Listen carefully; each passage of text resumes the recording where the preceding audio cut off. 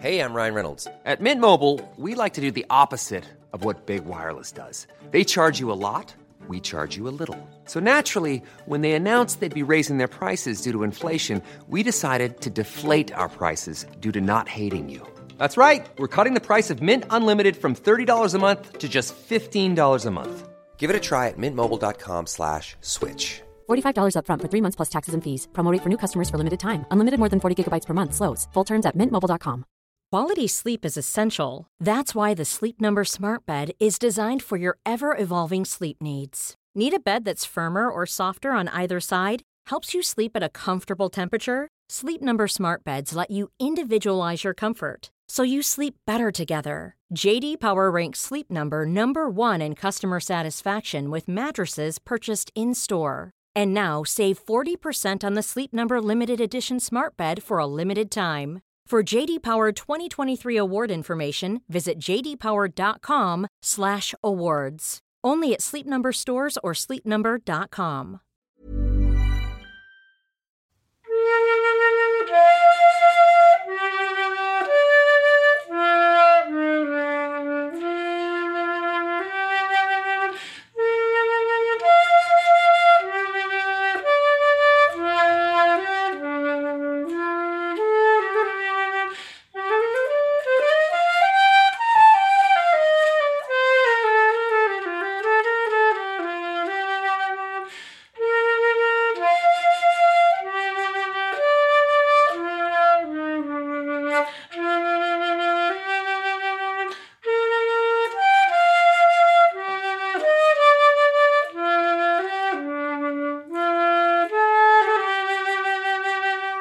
Welcome to this week's episode of the TLS podcast. I'm Thea Lenarduzzi, an editor here at the TLS, and Lucy Dallas, our arts editor, is with us too. Hello, Lucy. Hello, Thea. How are you doing?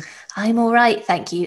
You'll have noticed that our theme tune was different this week, Lucy. Some strong flute work by a listener, David in Johannesburg. It was good, wasn't it? It was good, yes. And what a brilliant idea to think I'll have a go at that tune. I think lockdown affects us all differently.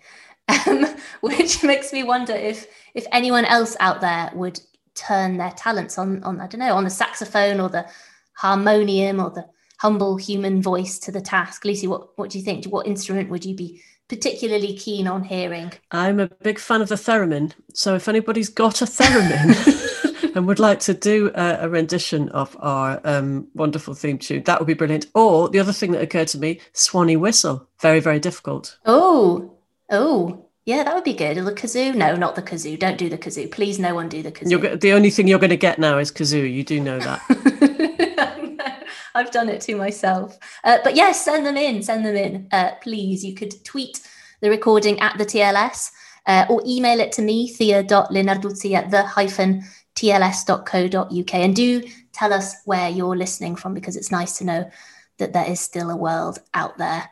Now, coming up on this week's show, John Dickie, an author best known for his work on the Sicilian Mafia, has turned his attention to the long history of the Freemasons. How much overlap is there between these two highly secretive, ritual-loving organisations? Probably not as much as we like to think. And the TLS's Alice Wadsworth will join us with snippets of interest from this week's paper. The podcast equivalent maybe of reading the paper in company. You know, have you seen this on page 17, dear? That sort of thing. But first, Cal Reveley Calder has lately been immersed so very deeply in the infamously wide and rough seas of Beckett studies. He has wrestled with books including the new Samuel Beckett Studies, which groups essays on hermeneutic codes together at the end, as if interpreting text is no longer the aim, he says, as well as with Volume 7 of the Beckett Digital Manuscript Project, which is to say he has been rather heroic on our behalf. He joins us on the line now to tell us what his exploits have taught him. Hello, Cal. Hi. Do you remember your first encounter with Beckett's work? Yeah, I do. I think it was an A-level school trip just up the road to Edinburgh to see Waiting for Godot. I don't think it was the one with Ian McKellen and Patrick Stewart. There were two productions that were around at around the same time. And do you remember what you thought or felt or appreciated in it? You know, what it did to you, what kind of pulled you into it? If indeed it did, maybe you hated it. No. I didn't. I was sort of spellbound by it. I remember it being an extremely strong visual impression. You had these two men and then sometimes two other men coming in on this near empty stage. And then this sense that there were jokes that you could understand, but also that there was something else kind of going on underneath it, something that it was quite hard to articulate it, except that obviously you had to articulate something because you were doing exams at the same time. And if you didn't articulate things, you wouldn't get any marks. So there was that tension between what was kind of visually strong and then the problem of finding the words to say for that, because all of the usual things to say, or the stuff that we were being told in class were the usual things to say, never really seemed to capture fully what was going on in front of us. So that you could say, you know, you might talk about Godot and say, well, there are links between the repartee and the play and then vaudeville or music hall theatre, or links between the setting. You have this single tree, this barren landscape, and then the devastation of Europe during the war and afterwards, which is when Beckett's writing it. And those are all the basic things, the ones that A-level students have to know, and then by extension, university students and so on. But it just didn't seem to me at that time as though they explained anything. It was like they were really nice comparisons, but they weren't quite explanations. And then I guess I just carried that feeling on throughout university. I was working on Beckett. I ended up doing a PhD on him, reading his later works, where you really do lose pretty much all reference to external events and places and things. Not everything, but almost everything. And the language turns really crystalline, and it's really inward, and it's self-lacerating. But it's also totally clear and literal as well. So I became fascinated by late plays like Footfalls, which is from the late 70s, in which you have a woman who walks backwards and forwards in this very precise, choreographed kind of way. And she sometimes pauses and tells a strange, ghostly story. And since I was doing a PhD, I had to find something to say about this. So I had to read all of this academic stuff that said, well, her movement means this, or, oh, well, she's just narrating her own psychic torture or something. But I just couldn't shake that sense that there was a gap between how convinced that writing sounded about what it was seeing and how its assertions didn't match up to what I had actually seen in the theatre, what I was seeing in the theatre. And the gap between those two things struck with me. Yeah, I mean, I suppose that's why I asked you something as soft as how it made you feel to go and see Beckett performed for the first time, because the gap, as you say, between the work that is so often done about Beckett, the books that are written about Beckett, are so often completely abstracted, so, you know, taken so far from that again, without wishing to sound too soft, that human reaction to watching the work or to reading it. Yeah, I think that's the important thing, that you end up with writing that doesn't seem to be connected entirely, or even sometimes to a small degree, to the response that anybody would actually have there in the theatre or somewhere else, you know, just sitting reading the work at home. You have something that does, as you say, seem abstracted and seems to be speaking in a very particular kind of stylistic language that doesn't really have a great deal to do with the way people actually do talk about these things, the way people actually do describe these things to each other. From the academics' point of view, wouldn't they say that they're not dealing with a primary response of how you feel when you see it? They are doing a critical response, which can be many degrees back, I guess, and that they're exploring the minutiae of what things might mean, which seems to be a valid, I mean, not everyone is interested into it, but that's valid work, isn't it? It is, I suppose, but I guess I'm just preoccupied by the question of what all of that comes to mean, and whether the act of fixing someone's first impression in words is in some way going to undercut the thing that meant the most to them the first time round. So that a lot of the work, or the larger that an academic field becomes, the greater the risk, it seems to me, that the kind of thing it's pursuing to some extent can be at such a remove from the thing that made people care about that work in the first place, that it can become kind of, I don't want to say irrelevant, because then that just makes it sound unimportant, but that the particular kinds of things that got you going originally might just become very, very far away. And I think that might be more the case with Beckett than with other writers. I suppose in your question, Lucy, the key word was might. And one of the things that you suggest, Cal, is that sometimes might goes out of the window and it becomes quite a forceful thing. You know, this forces us to confront the truth of Beckett's work, that is that sort of tone. Yeah, that there's a kind of certainty to it which is slightly peculiar. I mean, it's one book that's quite good at not doing that is the Emily Morin book that I cover in the piece, because she's quite good at gesturing to the sort of spectre of things like allusions or references in Beckett's late work, which, when they're not actually necessarily completely there, but she doesn't wave her hands away around and go, oh, look over there, it's an illusion, that's the kind of thing you should be spotting. She's just very careful in how she gestures towards them. It might be particular to Beckett's work because as his career goes on, as I said before, you have the kind of stripping out of the most obvious references to other things, the most obvious allusions to other things. It becomes so much more concentrated and compressed, especially in the style. And then the irony of that is it produces a kind of free-for-all where anything can be pressed into the service of any given argument. And I mentioned this sort of enlistment in the piece, a thing that the scholar Ronan MacDonald talks about, how anything in Beckett kind of can and has at this point been made to mean anything, which might seem like a form of argumentative freedom, but it's not really a virtue unless all you care about is just continuing Beckett studies as a kind of mini industry. The most important thing seems to me to be to look at what texts actually do mean to people who encounter them. What do you think? What do you feel? Tell me, not in this kind of grey investment banker sort of language. Tell me in your voice, because once you fix those impressions in words, it's very hard to go back to the kind of uncertainty that was at the heart of that first experience in the theatre, as opposed to the certainty you then have to feign on the page when you publish your account of what you think. We've seen a similar thing with other writers. Most recently, we were talking about how Joyce studies has sort of become a bit of a runaway industry as well, that carries you quite far away. And Joyce had his famous line about keeping the professors happy. I wonder, at the risk of sounding a bit grand, whether we're coming to some sort of moment here where we want to return to the work in a way, we want to personalize it more, and what that might mean in the context of academic work. Yeah, it would be nice to think so. I mean, there is something true at the heart of the genetic critical approach, taking all of these drafts and manuscripts and so on and kind of studying them in themselves, which is, there is a purity to it. It's looking at what the author wrote semi-obsessively, but that's valuable too, and kind of taking that as being the backstory to the final thing. Now, maybe sometimes the priorities there get a bit confused, and a lot of the piece in the TLS is spent kind of criticizing some of the ways in which that goes wrong. But you're right that it does discard some of the slightly more elaborate or maybe kind of airy speculations, which can just seem to be beside the point. I mean, at least with genetic criticism, the stuff they're looking at must partly be to the point, because it is the stuff by the author themselves. Exactly. I suppose the point is you've got to know exactly what you're dealing with before you react around it in a way.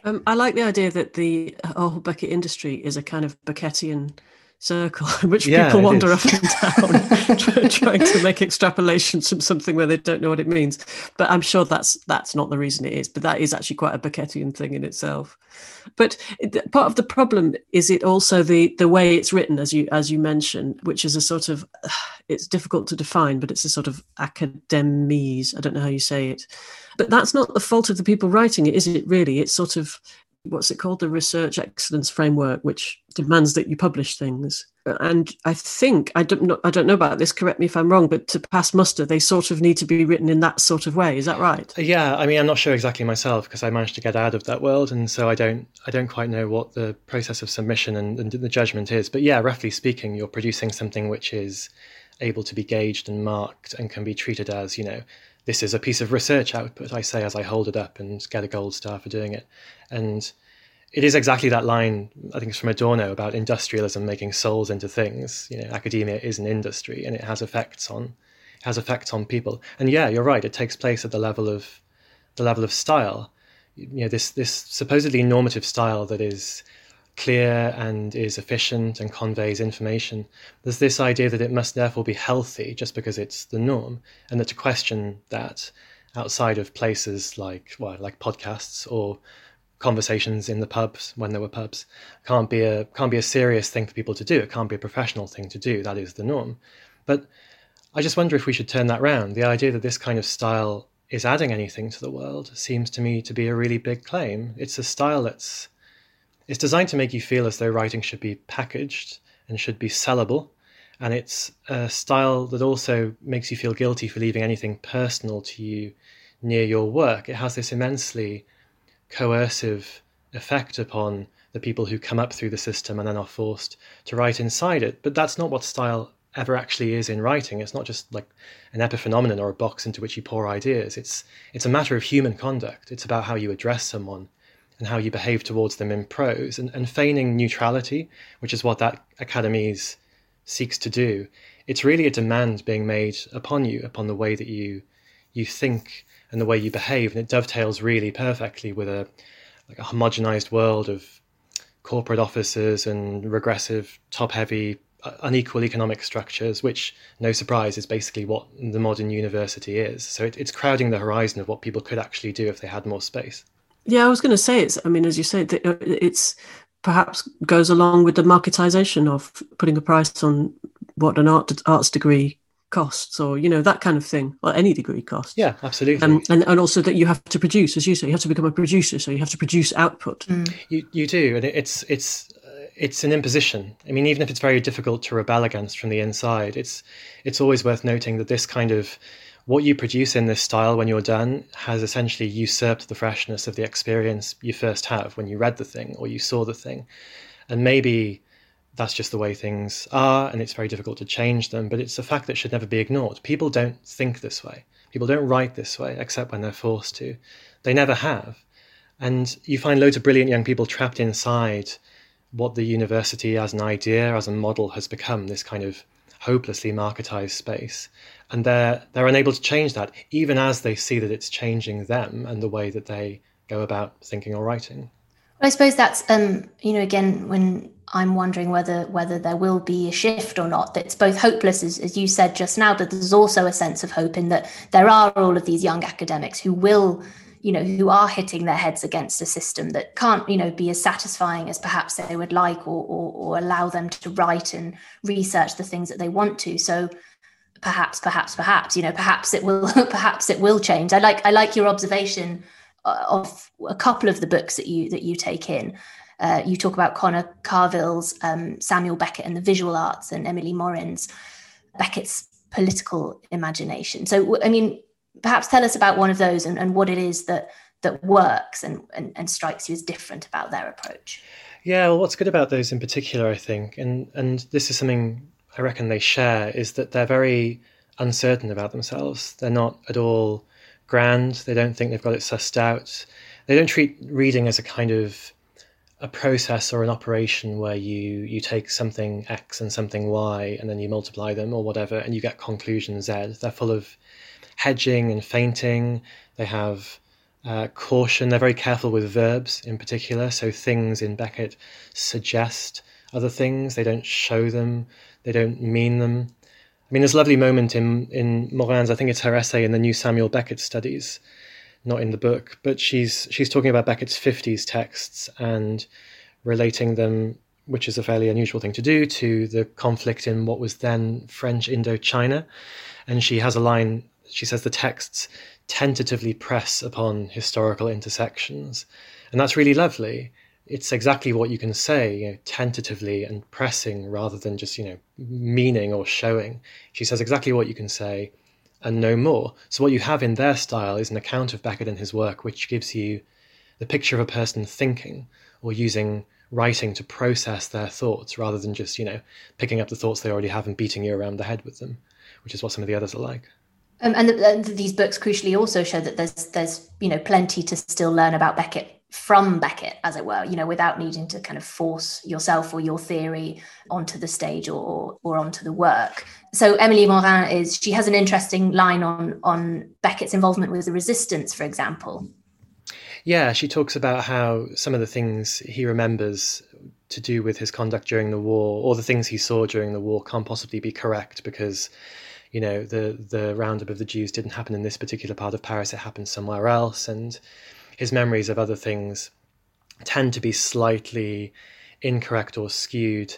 And she doesn't call that out per se. She just says that, well, this might be characteristic of what it's like to try and remember something after a massive national trauma. So here are a set of facts. Here is a way of reading those facts, which is infused with my particular impression of them. I've kind of given you the story and a way of seeing it, but I'm not pressing it into the service of like a final definite conclusion that you have to take away and kind of own for yourself. It's full of reticence, and it's full of human feeling. There's something kind of generous about that style of writing, as opposed to the X plus Y means Z kind of thing. And her book in particular is full of care in that kind of way. It has lots of nice little, gobbets of fact, like the fact that Beckett only ever donated to one political party, which was the ANC in South Africa in, I think, around 1967 or 68.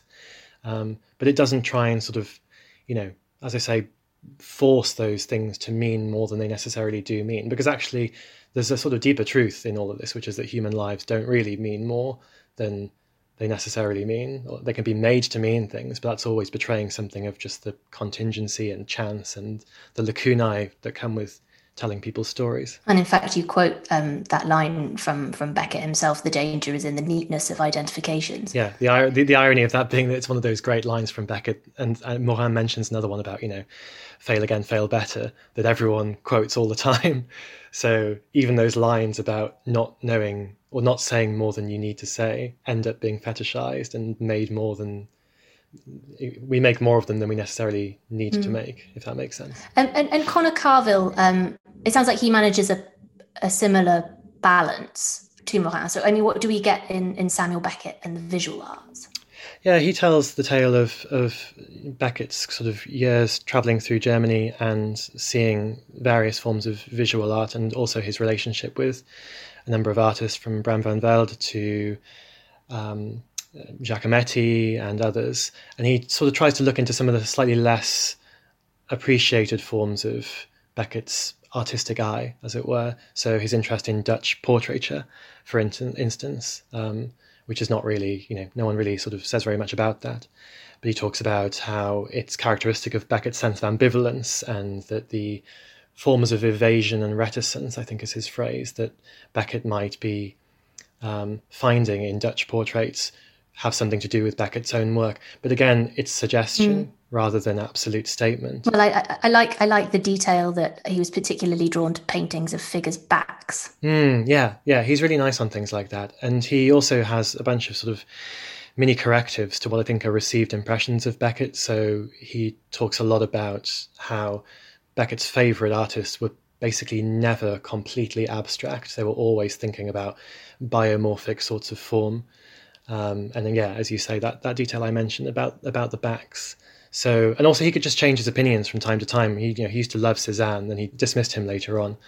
So also he didn't have one constant position that could just be taken as a sort of a standard. He moved from point to point and felt differently about things from day to day, as all of us do. And that inconstancy is probably at the heart of what it is to be a half-decent art critic, which Beckett was. So then, Cal, on a final note, is there a work that, after all the masses of reading that you've done for this review essay, is there anything that you felt you wanted to go back to remind yourself of Beckett as Beckett, as it were? Yeah, I did go back actually right after filing the piece to Beckett's poetry, about which nobody really writes. I think partly that's because the early stuff is really terrible. Kind of like Joyce's poetry, which is also really terrible. But then the later stuff is beautiful. The words are highly distilled, they're highly chosen.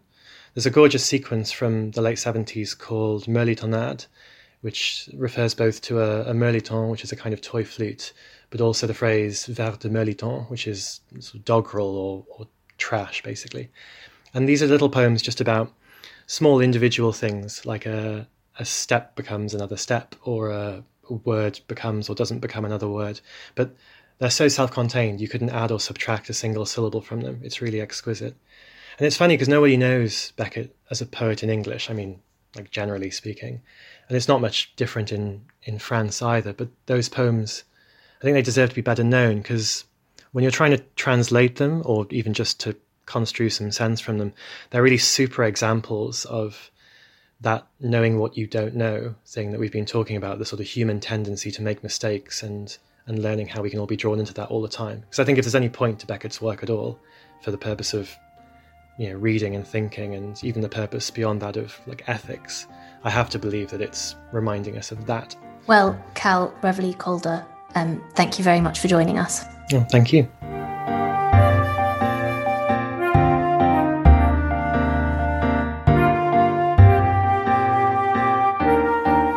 Still to come on the show, the Virago Book of Women Travellers, or The Women Who Wouldn't Wait, Borges in Inverness, and a surprisingly breezy book about the Freemasons whose strange cult, the author argues, made the modern world.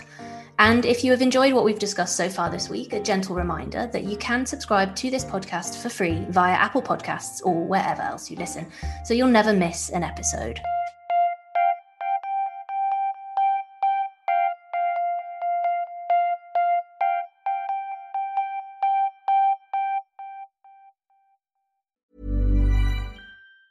Mom deserves the best, and there's no better place to shop for Mother's Day than Whole Foods Market. They're your destination for unbeatable savings, from premium gifts to show-stopping flowers and irresistible desserts. Start by saving 33% with Prime on all body care and candles. Then get a 15-stem bunch of tulips for just $9.99 each with Prime. Round out Mom's menu with festive rosé, irresistible berry chantilly cake, and more special treats. Come celebrate Mother's Day at Whole Foods Market. Quality sleep is essential. That's why the Sleep Number Smart Bed is designed for your ever-evolving sleep needs. Need a bed that's firmer or softer on either side? Helps you sleep at a comfortable temperature? Sleep Number Smart Beds let you individualize your comfort, so you sleep better together. J.D. Power ranks Sleep Number number 1 in customer satisfaction with mattresses purchased in-store. And now save 40% on the Sleep Number Limited Edition Smart Bed for a limited time. For J.D. Power 2023 award information, visit jdpower.com/awards.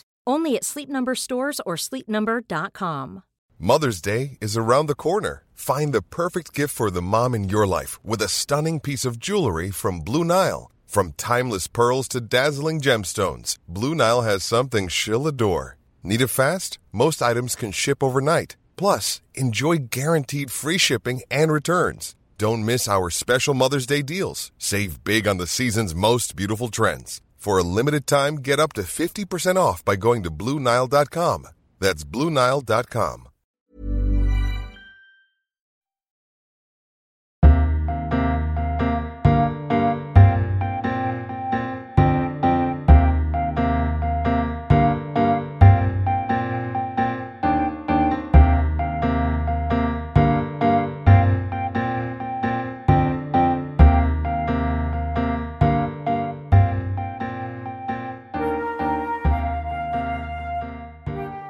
Welcome back to the TLS podcast. I'm Thea Narduzzi, and before we get to the history of the Freemasons, we're joined by Alice Wadsworth, her fingers covered in ink and paper cuts from scouring this week's issue. Alice, welcome.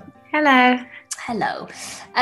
You bring us news from this week's In Brief pages, that double-page spread of short reviews that is really one of the best parts of the paper, isn't it? Or am I biased? Lucy and I both edited this section. Yeah, we did. So we both think it's brilliant. No, it's wonderful in Breeze because you could just get anything. You get 8 terrific and very, very different things next to each other, or 9. And no, yeah, I think it's marvellous. Totally. Yeah. Well, so this week, Alice, what in particular has caught your eye? Well, I've really enjoyed Mary Morris's review of the Virago Book of Women Travellers, which is also by a Mary Morris. But it's edited by Mary Morris. Yeah, it's edited by an unrelated Mary Morris. Very important to specify. Yep. And at the beginning, Morris kind of sets out women's literature in this period. It covers about 300 years from end of the 1600s to about the 1980s, are usually waiting, often for love. So she's looking to collect the travel writings of women who are not waiting and have set out on a boat or bicycle, camel or dugout canoe to kind of find their fortune or something maybe less desirable.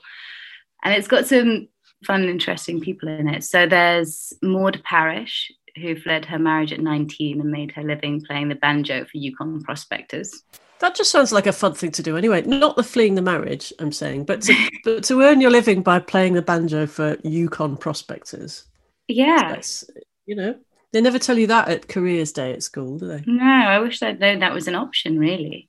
And as Mary points out while reviewing it, it's quite nice to read about her experiences we can't maybe move around quite so much. And one of her quotes is, "Even now I feel the zip boom hurrah bang of all that dance hall and the what we do we care spirit in the air." That's what you get with the Yukons. Yeah. And then also a nice quote from Frances Trollope in Domestic Manners of the Americans, the mum of Anthony Trollope, showing a satirical eye, saying of a neighbour that she lived a short distance from us and I'm sure intended to be a very good neighbour, but her violent intimacy made me dread to pass her door. Oh dear. I really like the sound of Ethel Tweedy. Oh yeah. Quite apart from the fact that she's got a wonderful name, but Mary Morris, the writer, not the editor of the book, points out that some of the writers have an explicit agenda as they set out. And Ethel Tweedy's agenda was to encourage women to reject side saddle. So this, it turns out, was on a trip to Iceland. She wrote a book called A Girl's Ride in Iceland in 1895. And it was basically, her case was, do as the locals do. And Icelandic women did not ride side saddle. She said, ride like a man. I've ridden an Icelandic pony, not side saddle. In Iceland? Just saying. Yes. Oh, there you go. You should be in this book, Lucy. So Ethel Tweedy paved the way, and I'm very grateful to her. Overwhelmingly, though, it's true that the stories that we hear about in that volume, because it's a reissue of a book from 1993, isn't it? And it doesn't have any new material. So you do end up with, as the reviewer points out, quite a skewed sense of voices. You know, they're overwhelmingly the stories of people who were privileged. I know that Ethel Tweedy's father was the one to encourage her to go on this journey and encouraged her to write the book. I think he wrote a foreword or something as well. So, I mean, the example that you gave before of Maud is one of only quite a few people who weren't coming from an incredibly privileged perspective. Yeah, they mentioned there are very few of them. There's also Boxcar Bertha, who apparently lived on the railways in 1930s. But these are kind of small glimpses, whereas mostly it's more privileged women. And it also isn't always necessarily for the best. So Emily Hand sets off for China with the intention of becoming an opium addict successfully. That's another one that they don't tell you about in Careers Day at school. Kind of imagine why. Travel does seem to be a theme across the In Brief pages this week, because I mean they do quite often nod to each other, pieces across the In Brief pages, but in this one we have, it starts with Dante's Pilgrimage, because Jamie McKendrick, the poet and translator, is reviewing the final instalment of Alistair Gray's version. He Englished, Alistair Gray Englished the Commedia in prosaic verse, as he put it. And then we move on to Derek Goldstein's review of Red Sands, which is a book of reportage and recipes from Central Asia by Caroline Eden. And there's a novel about Kurt Schwitter's time in exile after the Nazis classed his art degenerate. So everyone's moving on these pages. There's and there's a brilliant bit in the review of Red Sands where she's talking about the sacredness of milk in Kazakh culture. If you don't know how to milk a horse, she's going to tell you how to milk a horse, and how to make the dried curds that gave Genghis Khan's warriors strength. I remember reading this, that they used to drink fermented mare's milk. And if you want to really, get a bit of get up and go to your day, then you drink fermented mare's milk, and that'll give it to you. First, you've got to milk the horse, can I say? Exactly. I can just imagine it appearing in Whole Foods, though, fermented mare's milk. I'm sure it's only a matter of time. I bet it's probably really expensive as well. There's a travel-based story on the letters page too, Lucy, which actually picks up a conversation on this podcast a few weeks ago, doesn't it? Yes. And I'm sort of hanging my head in shame here. Why? Oh, because I scoffed. Well, we did scoff a little bit. So we had David Gallagher on talking about Borges, and he reviewed this book by Jay Perini, in which Jay Perini said Jay Perini set out the details of what did sound like a really improbable kind of road trip that Jay Perini, took with Borges in the Highlands of Scotland in the very early 70s when Perini was young. And David Gallagher said, I mean, I can't. He said it sounds extremely unlikely. It sounds like a kind of a jeu d'esprit kind of, or a Borgesian. I think I called it a Borgesian prank. So more for me, because then the week after that we had a letter from Jay Perini saying, I drove Borges to Inverness. And he says we made stops along the way, but he says that he embellished it and that he's invented the dialogue, but that the trip actually happened.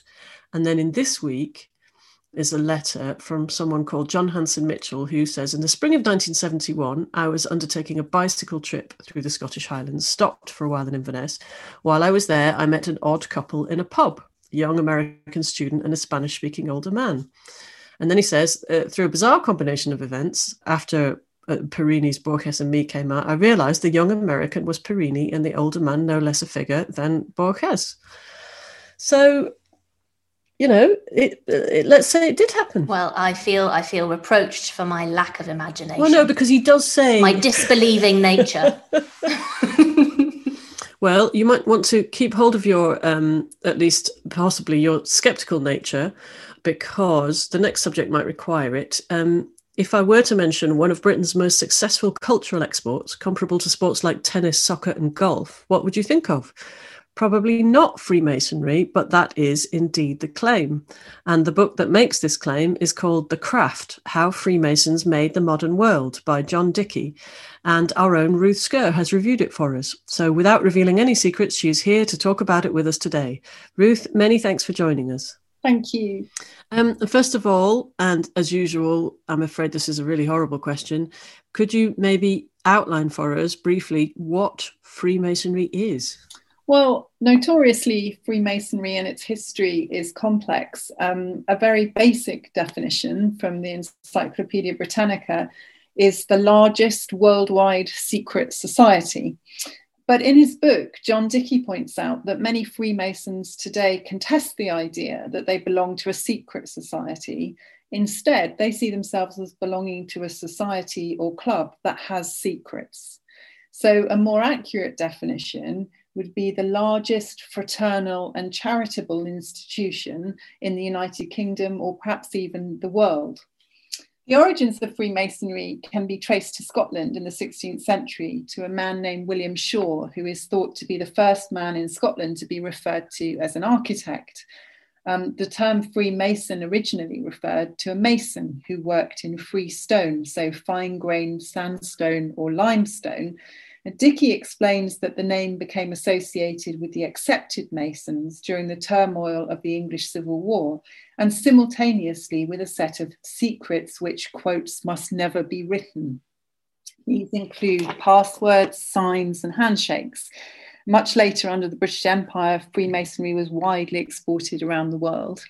And then it grew into the society. I have to say, in that definition, the thing that surprises me is it's one of the largest charitable foundations. Yes, being an upright person in the community and doing charitable works is a very important part of the understanding of being a Freemason. At what point then did something that sounds quite dry and serious, a body to regulate the craft of masonry and its dealings with the authorities and so on, at what point did that start to become bound up with conspiracy theories and the secret handshakes you alluded to, all that sort of thing? I mean, is the darker side much more recent? Was there a kind of triggering event, or how did it come about? So the conspiracy theories had a huge impetus during the French Revolution. And so before the revolution, Freemasonry had been very important in France. And during the revolution, there was a big clampdown on it. And the Roman Catholic historians of the revolution started to suggest that the revolution had been prepared by the Freemasons. So then the sense that there was some kind of conspiracy or secrecy that was anti-Roman Catholic in the French context became very prominent.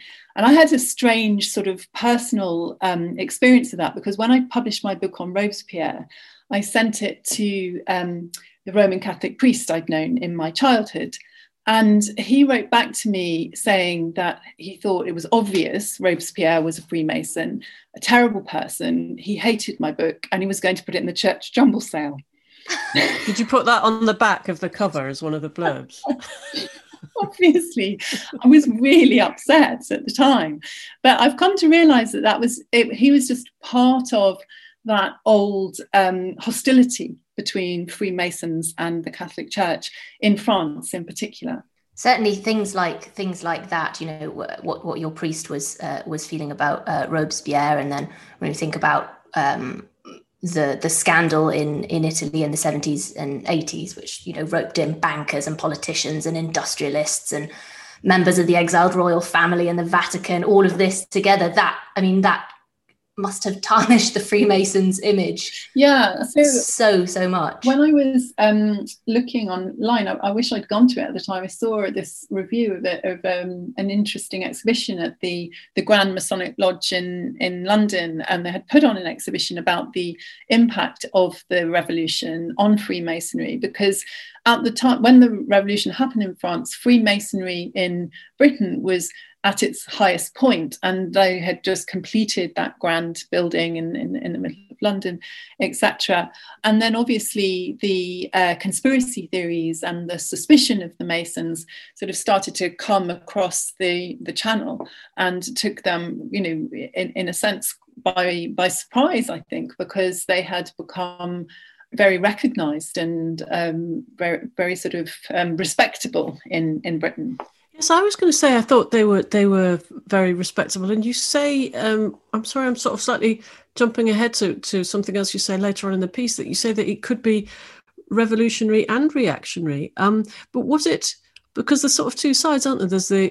Did it reinforce the class differences, or say in the revolution, was it a way for people to come together and actually erode class differences and sort of do good works? Yeah, well, I think I really agree with the main point of Dickie's book, which is that you always have to look really carefully at the social context to understand how Freemasonry is operating. I mean, that's his main thing is, you know, instead of getting hung up on trying to penetrate and understand the sort of the secrets, that's not so important. What's more important is to see how Freemasonry functions in different times and different places.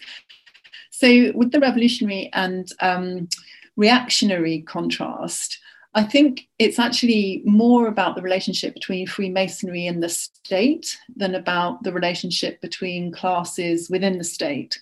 So certain states at different times have been incredibly hostile to Freemasons, and others have regarded Freemasons as useful for furthering the state's purposes.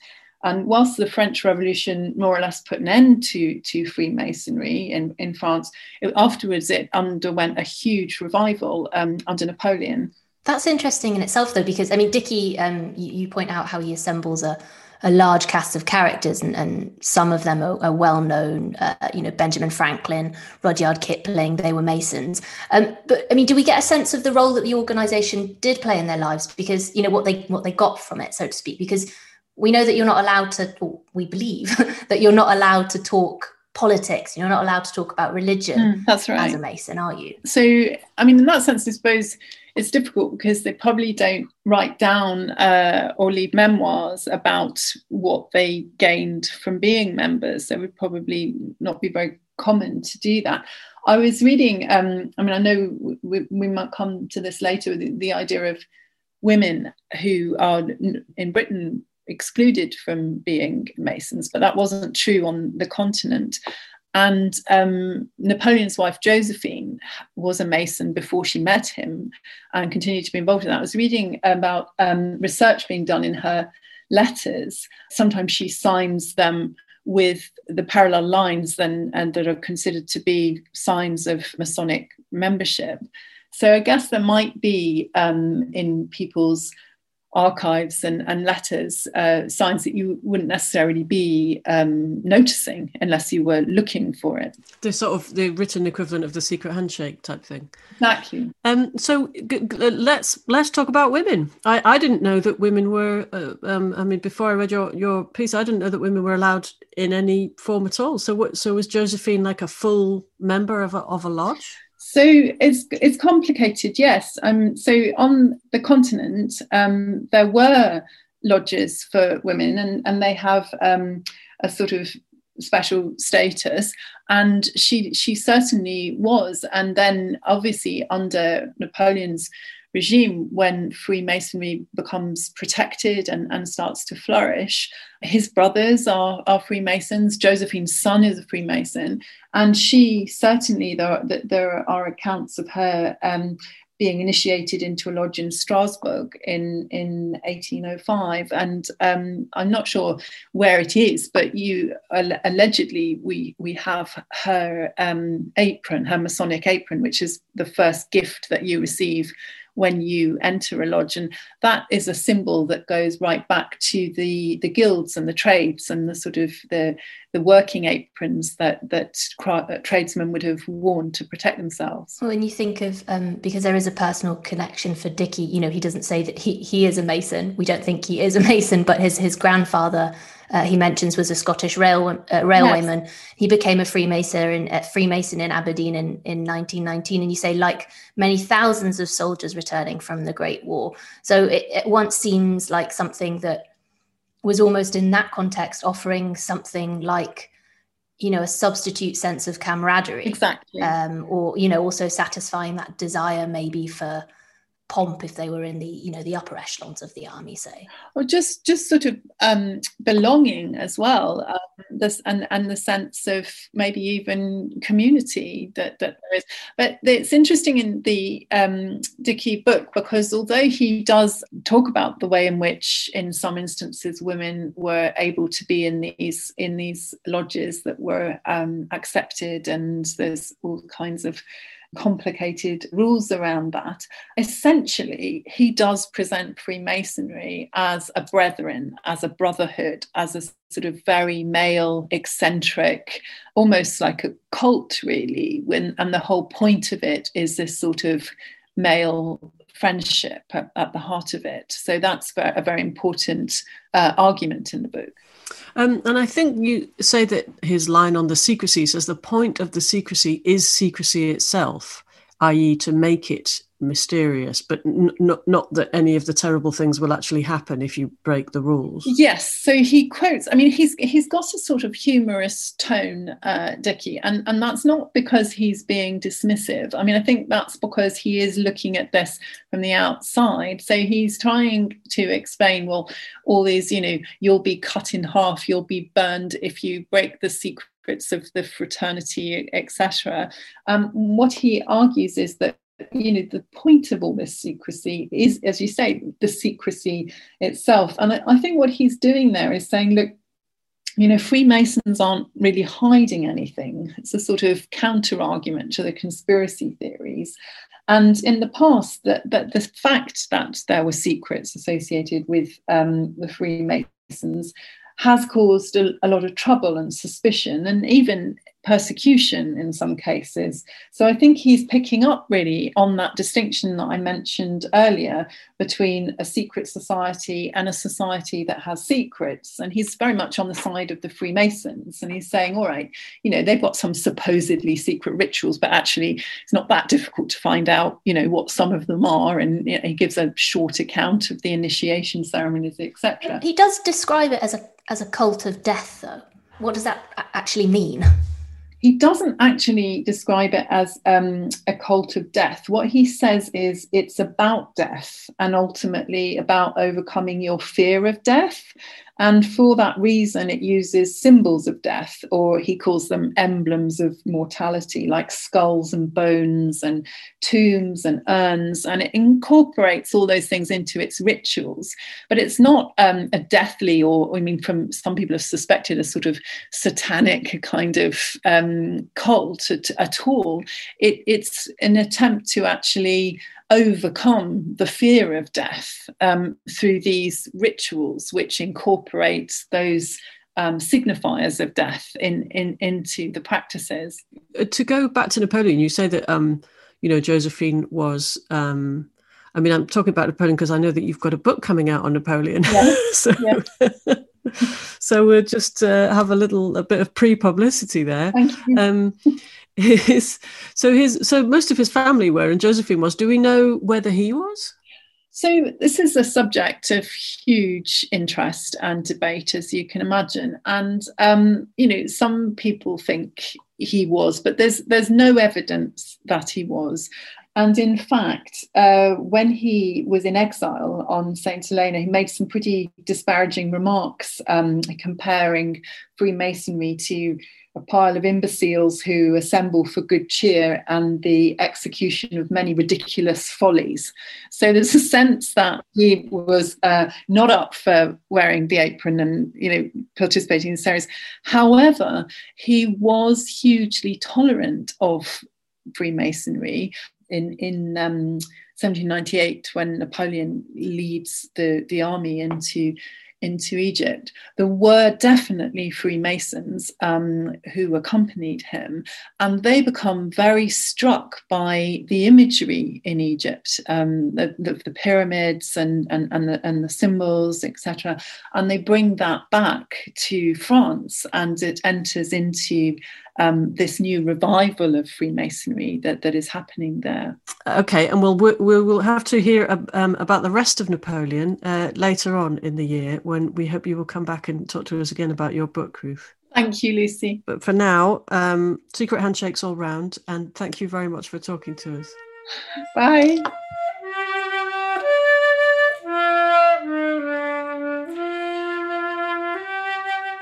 That is all we have time for this week. Our thanks go to Cal, Revley, Coulter, Ruth Skur and Alice Wadsworth, and also, of course, to David in Johannesburg for the flute.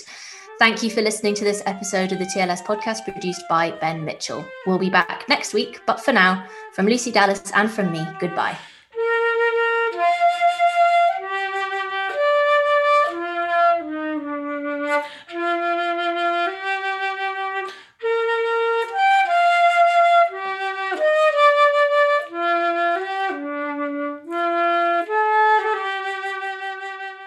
Past Imperfect with Rachel Sylvester and Alice Thompson, a weekly series of in-depth interviews with high-profile figures, examining how overcoming the challenges of their early lives shaped the people they've become. This week, rugby union referee Nigel Owens talks candidly about coming to terms with his sexuality, the impact it had on his mental health, and having tried to take his own life at 24, how rugby eventually saved him. People say, you should never look back, always look forward. Well, looking back is important as well, because looking back can help you move forward. Past Imperfect with Rachel Sylvester and Alice Thompson. Nigel Owens, in his own words. Now available as a podcast. Listen on the Times Radio app or wherever you get your podcasts.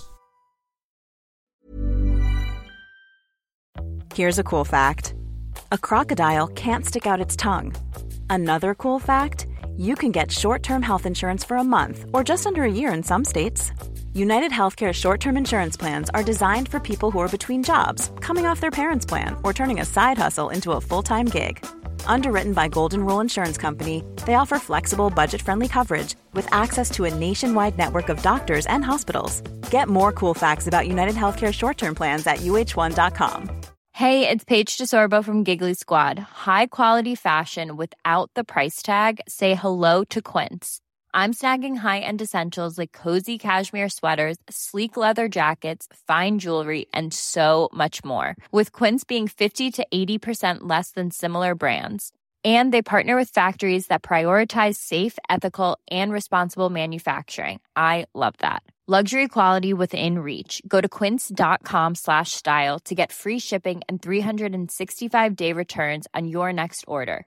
Quince.com/style.